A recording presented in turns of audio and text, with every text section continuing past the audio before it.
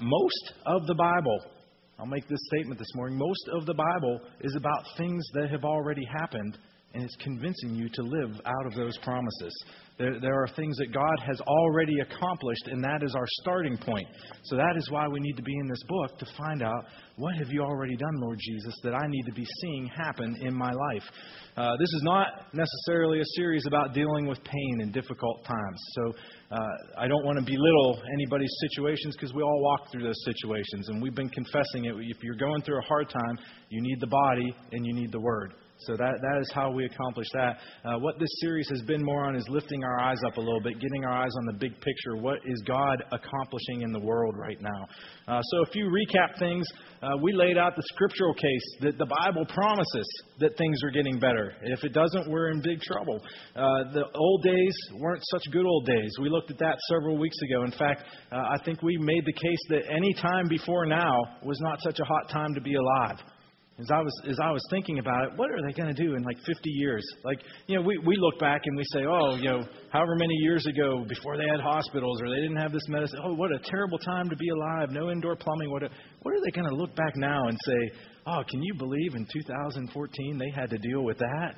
Well, there is something getting better, and that these will be the olden days that won't be so good for somebody else in the future.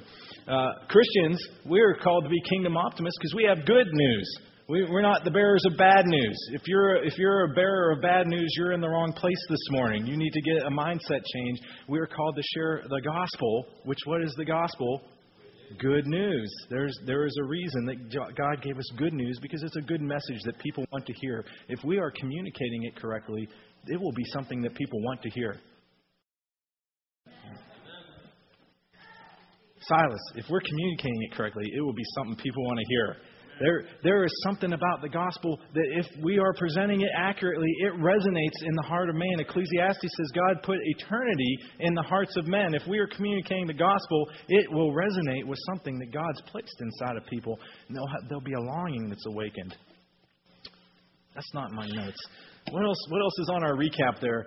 All good gifts come from God. The book of James says that. They come from the Father of lights. There's no shifting or changing in Him. All good gifts come from God. And we gave this litmus test a couple weeks ago. If it's bearing good fruit, it was a good gift that came from a good God.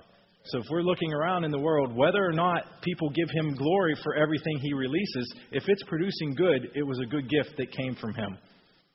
We actually used a couple quotes from Bill Gates. No matter what you like about Microsoft, or we used to make fun that says Microsoft was like the Borg. You will be assimilated. They'll take over the whole world.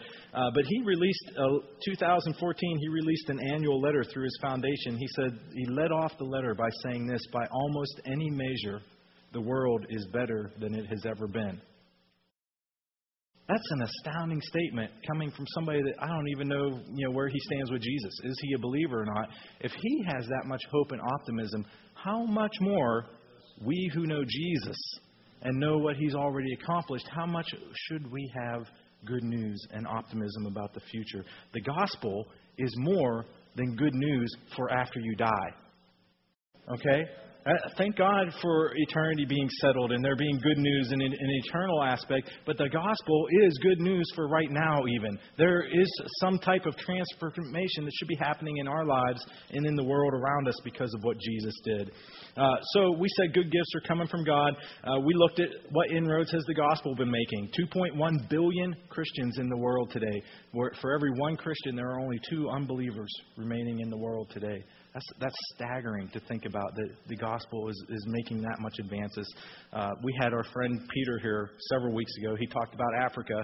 How many of you were here the Sunday when Peter Newberger shared about Africa? He said he's watching Al Jazeera television, and he sees this imam who's one of the high-up guys in the religion of Islam. He's on the TV on Al Jazeera, and he's lamenting the fact that Islam has lost Africa. He's making the statement. This is not Fox or CNN or any of the news channels you see him. He's watching Al Jazeera, where it's kind of unfiltered and they just kind of tell it like it is sometimes. He says there's guys on the TV saying, we've lost Africa to Christianity. That makes me a little optimistic about what the gospel's producing in the world. don't be surprised. We may see African missionaries coming to the United States.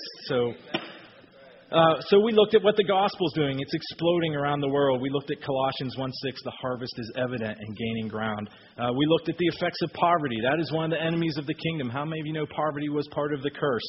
And we actually looked at some data several weeks ago that said not only is poverty declining, the raw numbers of people living in poverty is going down. The effects of poverty are going down also. That includes slavery. That includes famine. We looked at a graph that showed actual per capita food production in the world has done nothing but increase for the last 20, 30 years. So poverty is disappearing. People are being educated. That was part of poverty. I made this statement, light and darkness can't coexist, so just shine. You guys remember me saying that? And I saw this verse in the Message Bible. I read it this week. I thought, that's fantastic. It says, here's another way to put it. You're here to be light, bringing out the God colors in the world.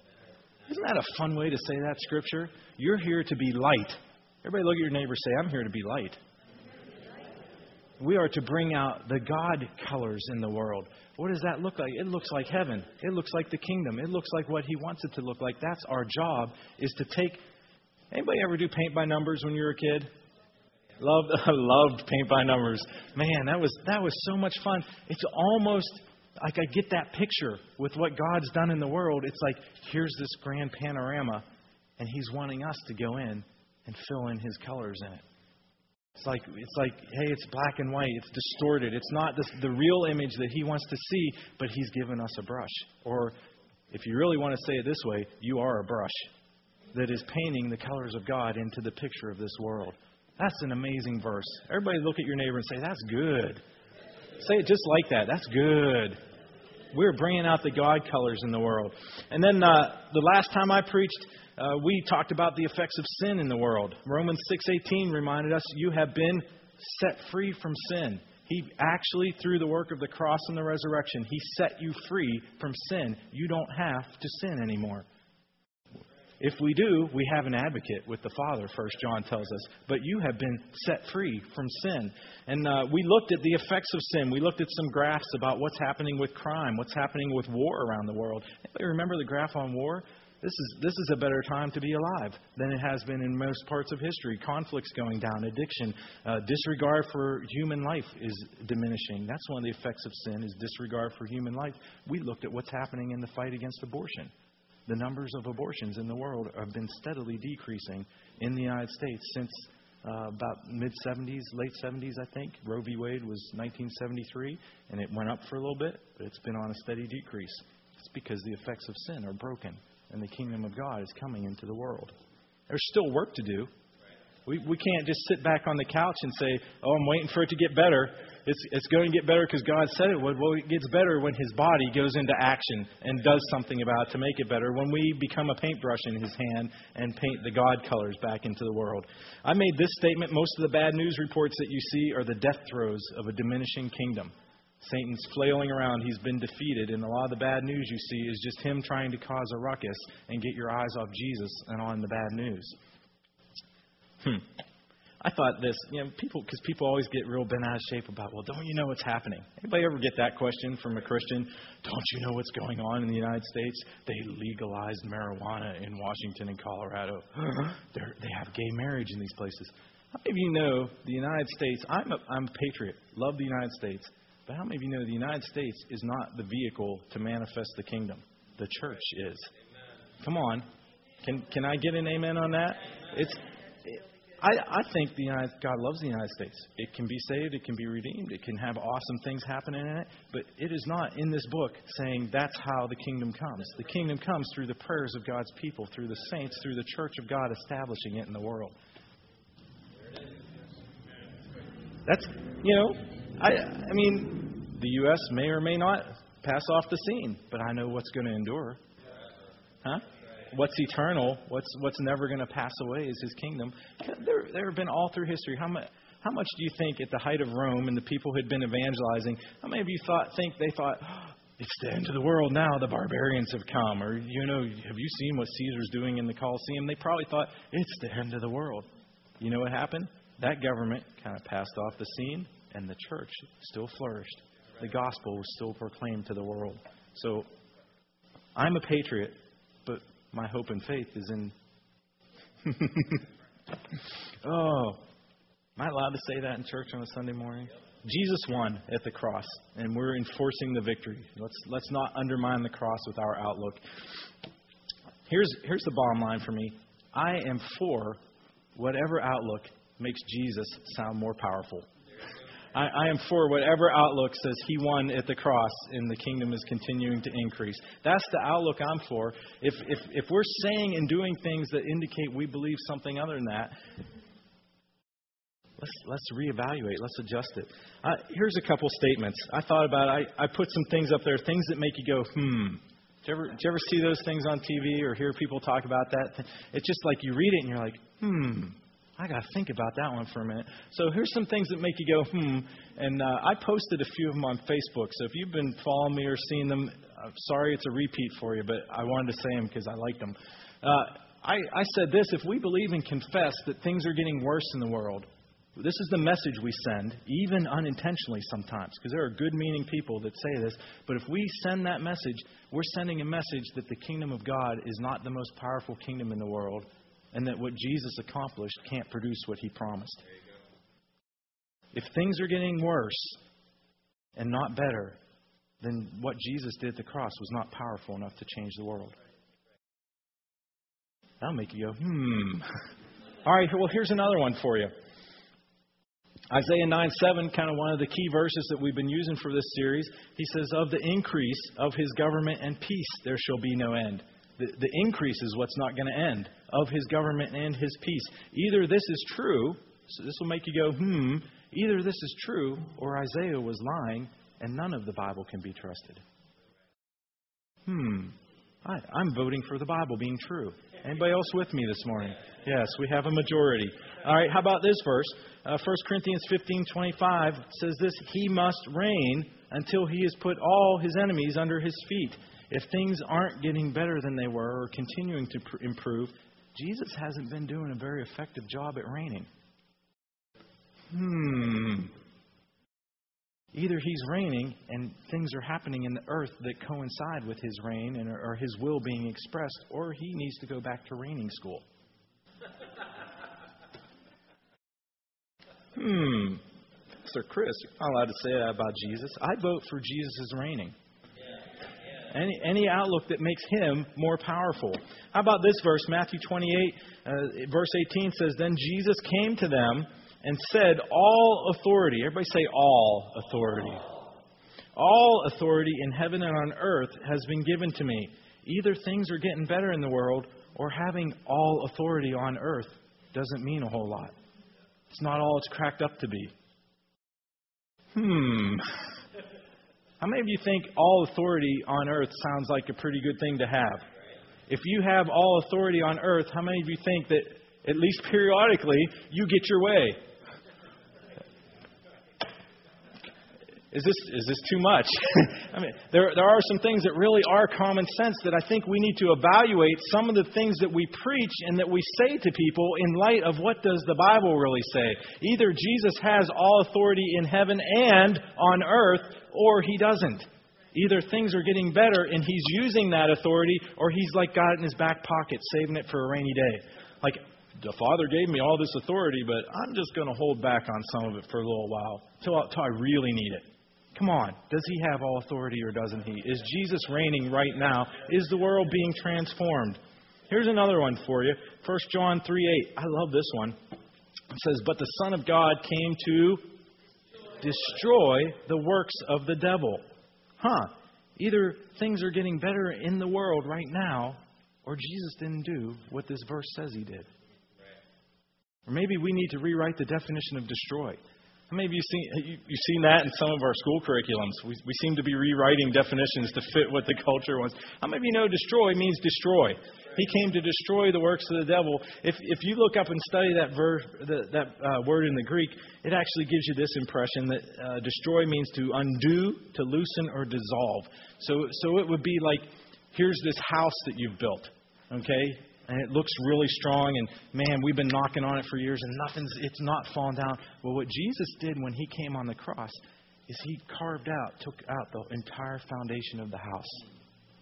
So the devil had this big edifice he built. He's got this house. This is my works. This is the things I've done in the world. I've released sin, sickness, and death. It's awesome. Well, you can't do anything about it. Jesus completely wiped out the foundation of it. And now what's been happening is the church, for 2,000 years, has been beginning to push on the walls. And they're starting to fall down because they're not anchored in anything anymore. The power and the authority has been dissolved. It's been destroyed.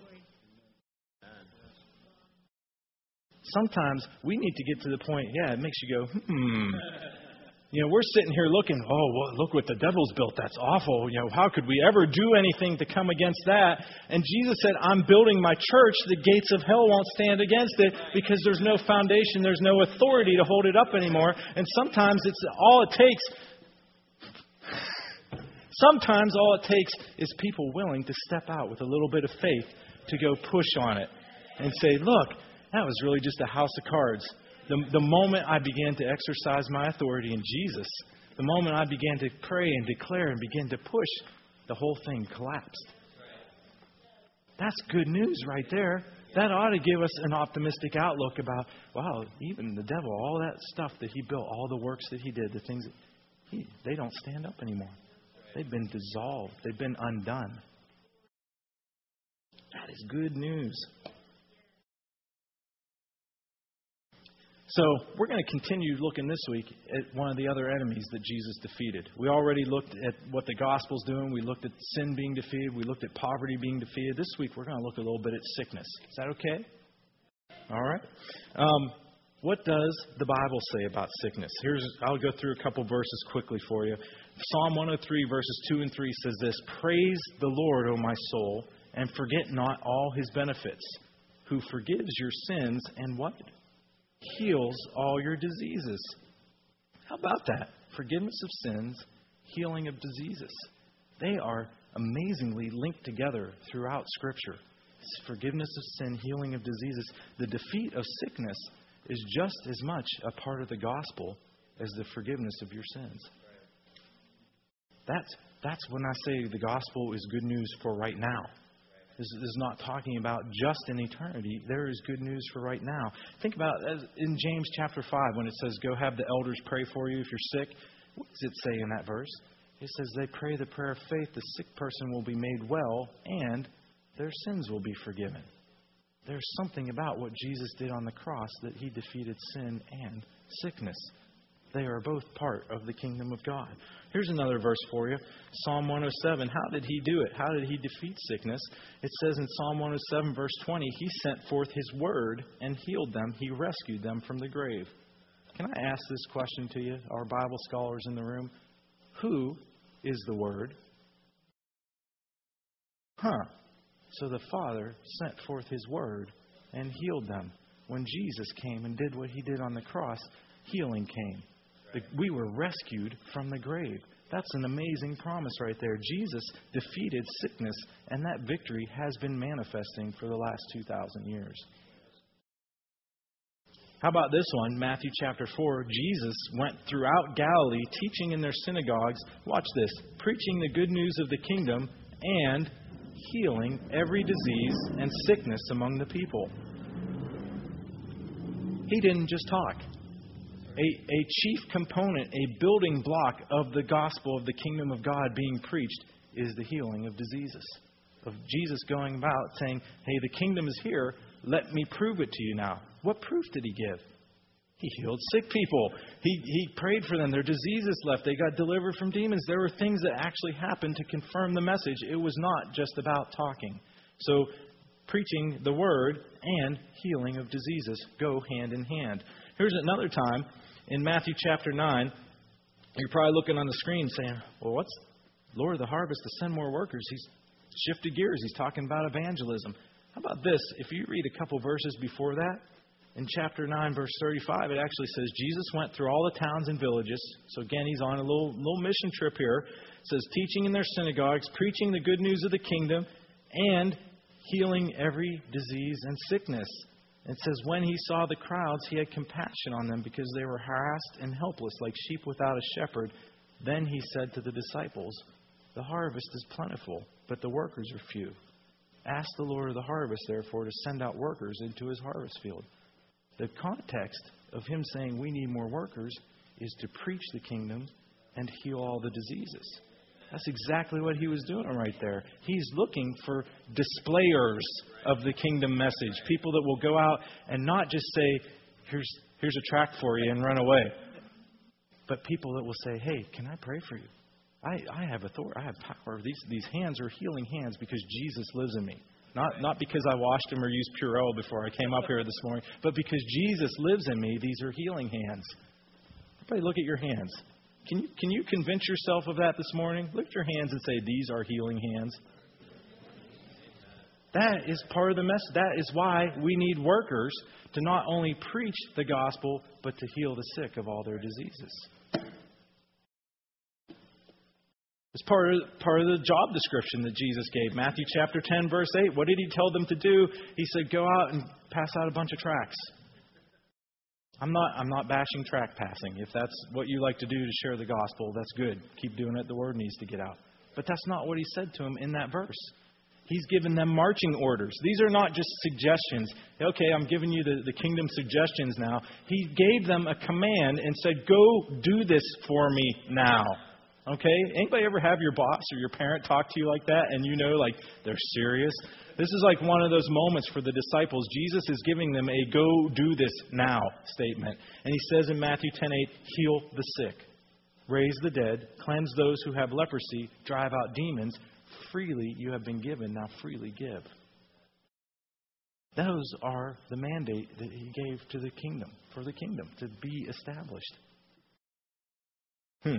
All right, one more verse. And I want to show you a couple graphs. 2 Corinthians 4:16. I love this out of the mirror. It says, there might be a lot of wear and tear on the outside, but don't be distracted by that. On the inside, we are celebrating daily revival. How many of you know one of the biggest challenges to our faith, especially in the area of praying for people to be healed, is how we feel in our physical bodies? Is that a challenge for anybody else's faith, or is that just me? When you wake up and you kind of creak and pop when you get out of the bed, or you've got these different things going on, it's like you open the medicine cabinet and you're like, oh, I have to take that. You know, how we feel in our physical bodies is a challenge to our faith. And Paul says, don't be distracted by that. What's going on the inside is much more valuable. He wants healing to come to people. He wants us to be praying for that as part of the kingdom. But don't be distracted by how we feel. I don't know why it works that way, but it is a challenge, and we have to push past it sometimes. I've read of great healing evangelists that they're like up there praying for people, blind eyes are getting open, and they're asking God, why I keep wearing these glasses? Why aren't you healing my eyes? Smith Wigglesworth used to pray, see amazing miracles happen, and he had like kidney stones so bad that he'd have blood after he was done praying for people and having revival meetings. And it's like, sometimes it doesn't connect in our mind. We wonder, well, God, how could you possibly do that? Yet, I don't know. He's God and I'm not. You can ask him that question yourself. Maybe he'll give you an answer, but some of it, I'm okay with that being a mystery right now. God, I'm going to take your word for it that I'll just keep doing my part and you do your part. But that is a challenge. There might be a lot of wear and tear on the outside. Some of us more than others, maybe. But don't be distracted by that. So we'll get our eyes off of what's going on the outside and keep our eyes focused on the inside. But to look at it, let's look at some data of what's been happening with regard to Jesus has defeated sickness.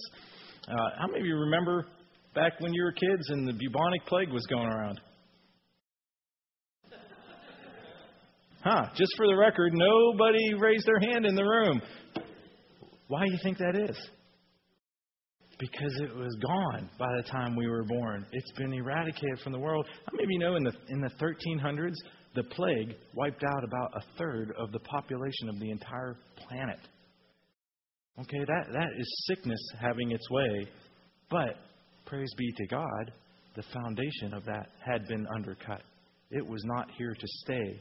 It was the death throes of a diminishing kingdom. I'm trying to spread the sickness, but healing got released into the world. No, Pastor Chris, that was some scientists. They came up with a cure that they could give. It was a good gift. that came from a good God and produced good fruit in the world. Healing came from Him. So, the plague, almost unheard of today.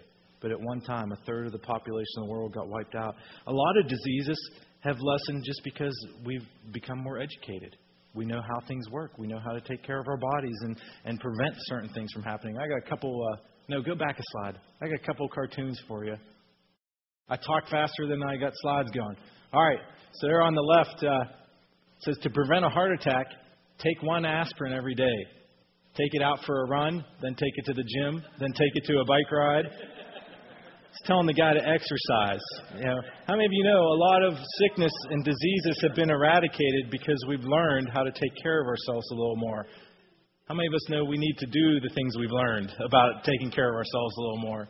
And then the other guy, he's at the doctor, he's talking, and he says, yes, tobacco is a green leafy plant, but a cigarette does not count as a salad. So there are certain diseases that are not going to be around just because knowledge has been released.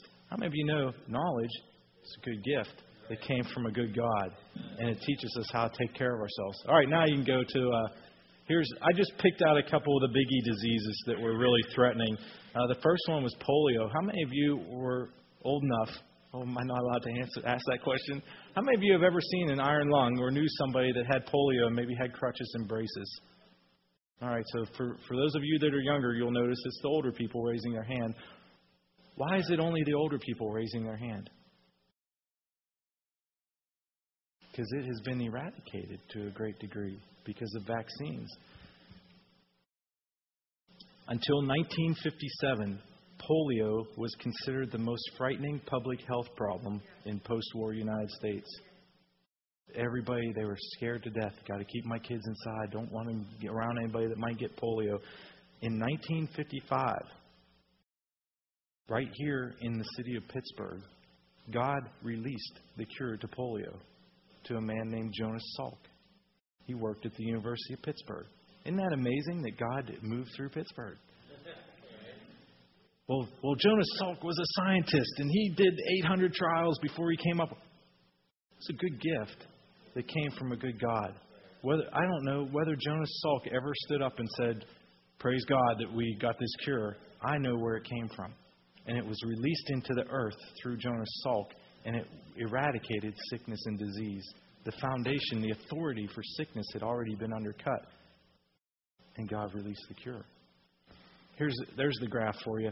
Polio has disappeared altogether. Those are reported cases in the millions. And you can see by 1970, that line is 0. I'd say that's a defeat of sickness. Here's a couple other things in the United States. This was around the world. New polio cases in 1988. So this is not that long ago. This is globally. New polio cases were 350,000 per year. In 2013, less than 400 in the entire planet. I'd say that's a pretty thorough defeat of disease. Since 1988, they've immunized 2.58 billion children. Pretty amazing. It says this year, I just read this in March, they released it in the newspaper. It says this year, India and 10 other Asian countries have been declared free of polio, meaning the disease has been eradicated in over 80% of the world. Anybody think that's a reason to be optimistic? A reason to give glory to God? Thank you, Lord, that you defeated disease by the stripes you took on your back, Lord Jesus. You defeated disease, and we're seeing the effects of that victory play out in the world. How about this one? Measles. Measles is exciting, isn't it? Anybody ever know anybody that got measles? It's kind of scary, huh? There was a plague between 160 and 180 AD, somewhere in there, called the Antonine Plague, also known as the Plague of Galen. It was probably measles, is what they identified that it was. It killed as many as a third of the population in areas where it really spread, and it decimated the Roman army at that time. Measles was very serious. During the 1950s, you can see on that graph, there were over 500,000 cases per year in the United States reported. That's a lot. 500,000 people getting measles every year. In 2011, There were 158,000 deaths caused by measles. You're like, oh, that's a huge number in the world. 158,000 people. As recently as 1990, it was 630,000. Measles have dropped by fivefold. A vaccination campaign in Africa recently eliminated measles as a killer of children. Just completely and totally. You go to Africa, the children are immunized now. They're no more dying from measles. How many of you know that was a good gift that came from a good God and produced good fruit in the earth? And again, it's the same thing with Salk. I don't know if the guy that came up with the measles vaccine said, oh, thank you, God, that you released this to me and gave me this word of knowledge to defeat it. It's a good gift that produced good fruit in the earth. So it came from a good God. Because James says every good gift came from God. So you can see that line there. When they came up with the vaccine in 1965, it almost completely eradicated it in the United States. No more new cases of measles. Here's another one. Maybe the cousin of measles was smallpox. Anybody remember smallpox being a bad disease for people to get? Smallpox was responsible for between 3 and 500 million deaths during the 20th century. It's a pretty ruthless killer right there. 3 to 500 million deaths after vaccination campaigns in the 19th and 20th century. 1979, the World Health Organization said smallpox no longer exists. There have been no new reported cases. Maybe you know that's a good gift that came from a good God because Jesus defeated sickness on the cross. How about this one, tuberculosis? Anybody ever, you work in a place where you still have to get a TB test every year? Yeah, I used to hate that because I'm not a needle fan. And they'd go on and say, don't you have some other way to check that? And they'd say, no, give me your arm. Tuberculosis in the early 1800s, 25% of the deaths that happened in Europe were from TB. That's, we talk about like, cancer or smoking or lung, whatever these diseases. What's the biggest killer of man right now? In Europe, a quarter of the population that died from TB. Something that we just kind of take for granted today of, it's, we get a vaccination, we get checked every year, it's no big deal. There were people dying and dropping like flies. How about this? In China, they cut the number of TB cases by 40% just in the decade of the 90s. Sounds like progress in defeating sickness. In the last 20 years in the United States, new cases of tuberculosis have dropped in half. So the number of cases dropped in half while the population continues to grow. Is that chart? There's the chart. So in the 1982, over 25,000 new cases of TB in the United States. 2010, only 12,000. It's half. I'd say Jesus is winning. He's reigning. He's using the authority that he is given for heaven and earth to cause his will to come forth in this planet. One of the enemies he defeated was sickness. Is that good news? I got a couple last stats for you, and I'm going to end. As of April 2008, so this is just a couple years ago, 5 diseases have been identified as potentially able to be completely eradicated. With the technology and the research they have right now, 5 diseases, including measles, mumps, and rubella. Things that we think, every kid needs a shot for that. Or it used to be serious where people were dying from these things. And now they're saying, hey, this disease is probably going to be eradicated. It's going to be a footnote in history of just this is when this was a problem, but not anymore. That's the kingdom manifesting. That's part of why I want us to be having a message of good news and hope for the world, because the kingdom is growing in the earth. I found this, I mentioned Bill Gates' letter. This was the last quote that was on the back page of his letter. His wife, Melinda, he said, Melinda and I are disgusted by the fact that more than 6 million children died last year. So childhood diseases in the world killed 6 million kids last year. He says, but we are motivated by the fact that this number is the lowest ever recorded. And we want it to keep going down. How many of you know that is good news breaking out in the world? And if we feed ourselves on what's happening on the 6 o'clock news or the 11 o'clock news or all the bad things that are going on. We miss these things, these good things that are popping up and growing all over the earth. We completely miss them and they go by because we're not looking for them. We're not keeping our eyes on Jesus.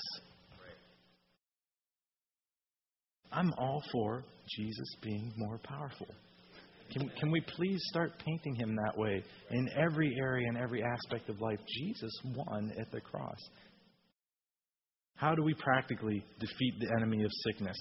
He's reigning until it all gets put under his feet. How do we practically defeat the enemy of sickness? There's a couple things. Pray for the sick. What did he say in Mark 16? He says, these signs will accompany those who believe. Are you a believer this morning? These signs will accompany them. One of them is you will lay hands on sick people and they will get well. Lay hands and pray for sick people. And as I was writing that this morning, God reminded me, lay hands when you get a chance when there's a sick person there, but also pray for sick people. How about we start praying for people that are working on cures for diseases? How about we start making it a matter of intercession? Lord, we know there's no sickness in heaven. God, we're going to pray right now against cancer, that you would start eliminating that as a disease in the world, that some breakthrough, that you would release a breakthrough into the earth that would start completely. So pray for sick people doesn't just mean, oh, there's a sick person, I can go lay hands, which we ought to be doing. But it means pray for sick people. Pray for cures and diseases to be eradicated, cures to be released. And then I put give. If you find a worthy cause that you know they're using money correctly to research and battle diseases, it's okay to give to them. Oh, but Pastor, they don't preach the Bible. Are they eradicating disease? Are they handling the money well? It'd be okay to give them a donation to say, hey, I'm praying for the sick and I'm giving because I have the ability to make a difference. I'm going to stop there. In the next couple of weeks, we're going to talk about death. Woohoo! How many of you know Jesus defeated death at the cross also? I think one of the songs we sang this morning actually talked about death. Where is your sting? You were defeated. Your power has been broken, the same as my sin. So I don't know if we'll do it next week because we got people to baptize. We got some other family stuff happening, but I will get back to talking about death either next week or the Easter could be a good time to talk about death, couldn't it? Huh. We may work that one in on Sunday for Easter, but what I'd like to do now is I'd like us to stand, and if you have sickness in your body right now, I'd like you to go ahead and raise your hand. You need some deliverance from sickness this morning. You need somebody to pray. You need to see the victory that Jesus manifested on the cross be manifested in your body. All right, so keep your hand up. If somebody near you has their hand up, I would like the rest of the people to just lay hands on them, and we're going to pray together. So find somebody near you with their hand up. Go to them. Put your hand on them. We are believers laying hands on the sick. The Bible promised that the believers would lay hands on their sick and people would recover. So I just begin to pray for that person. Just begin.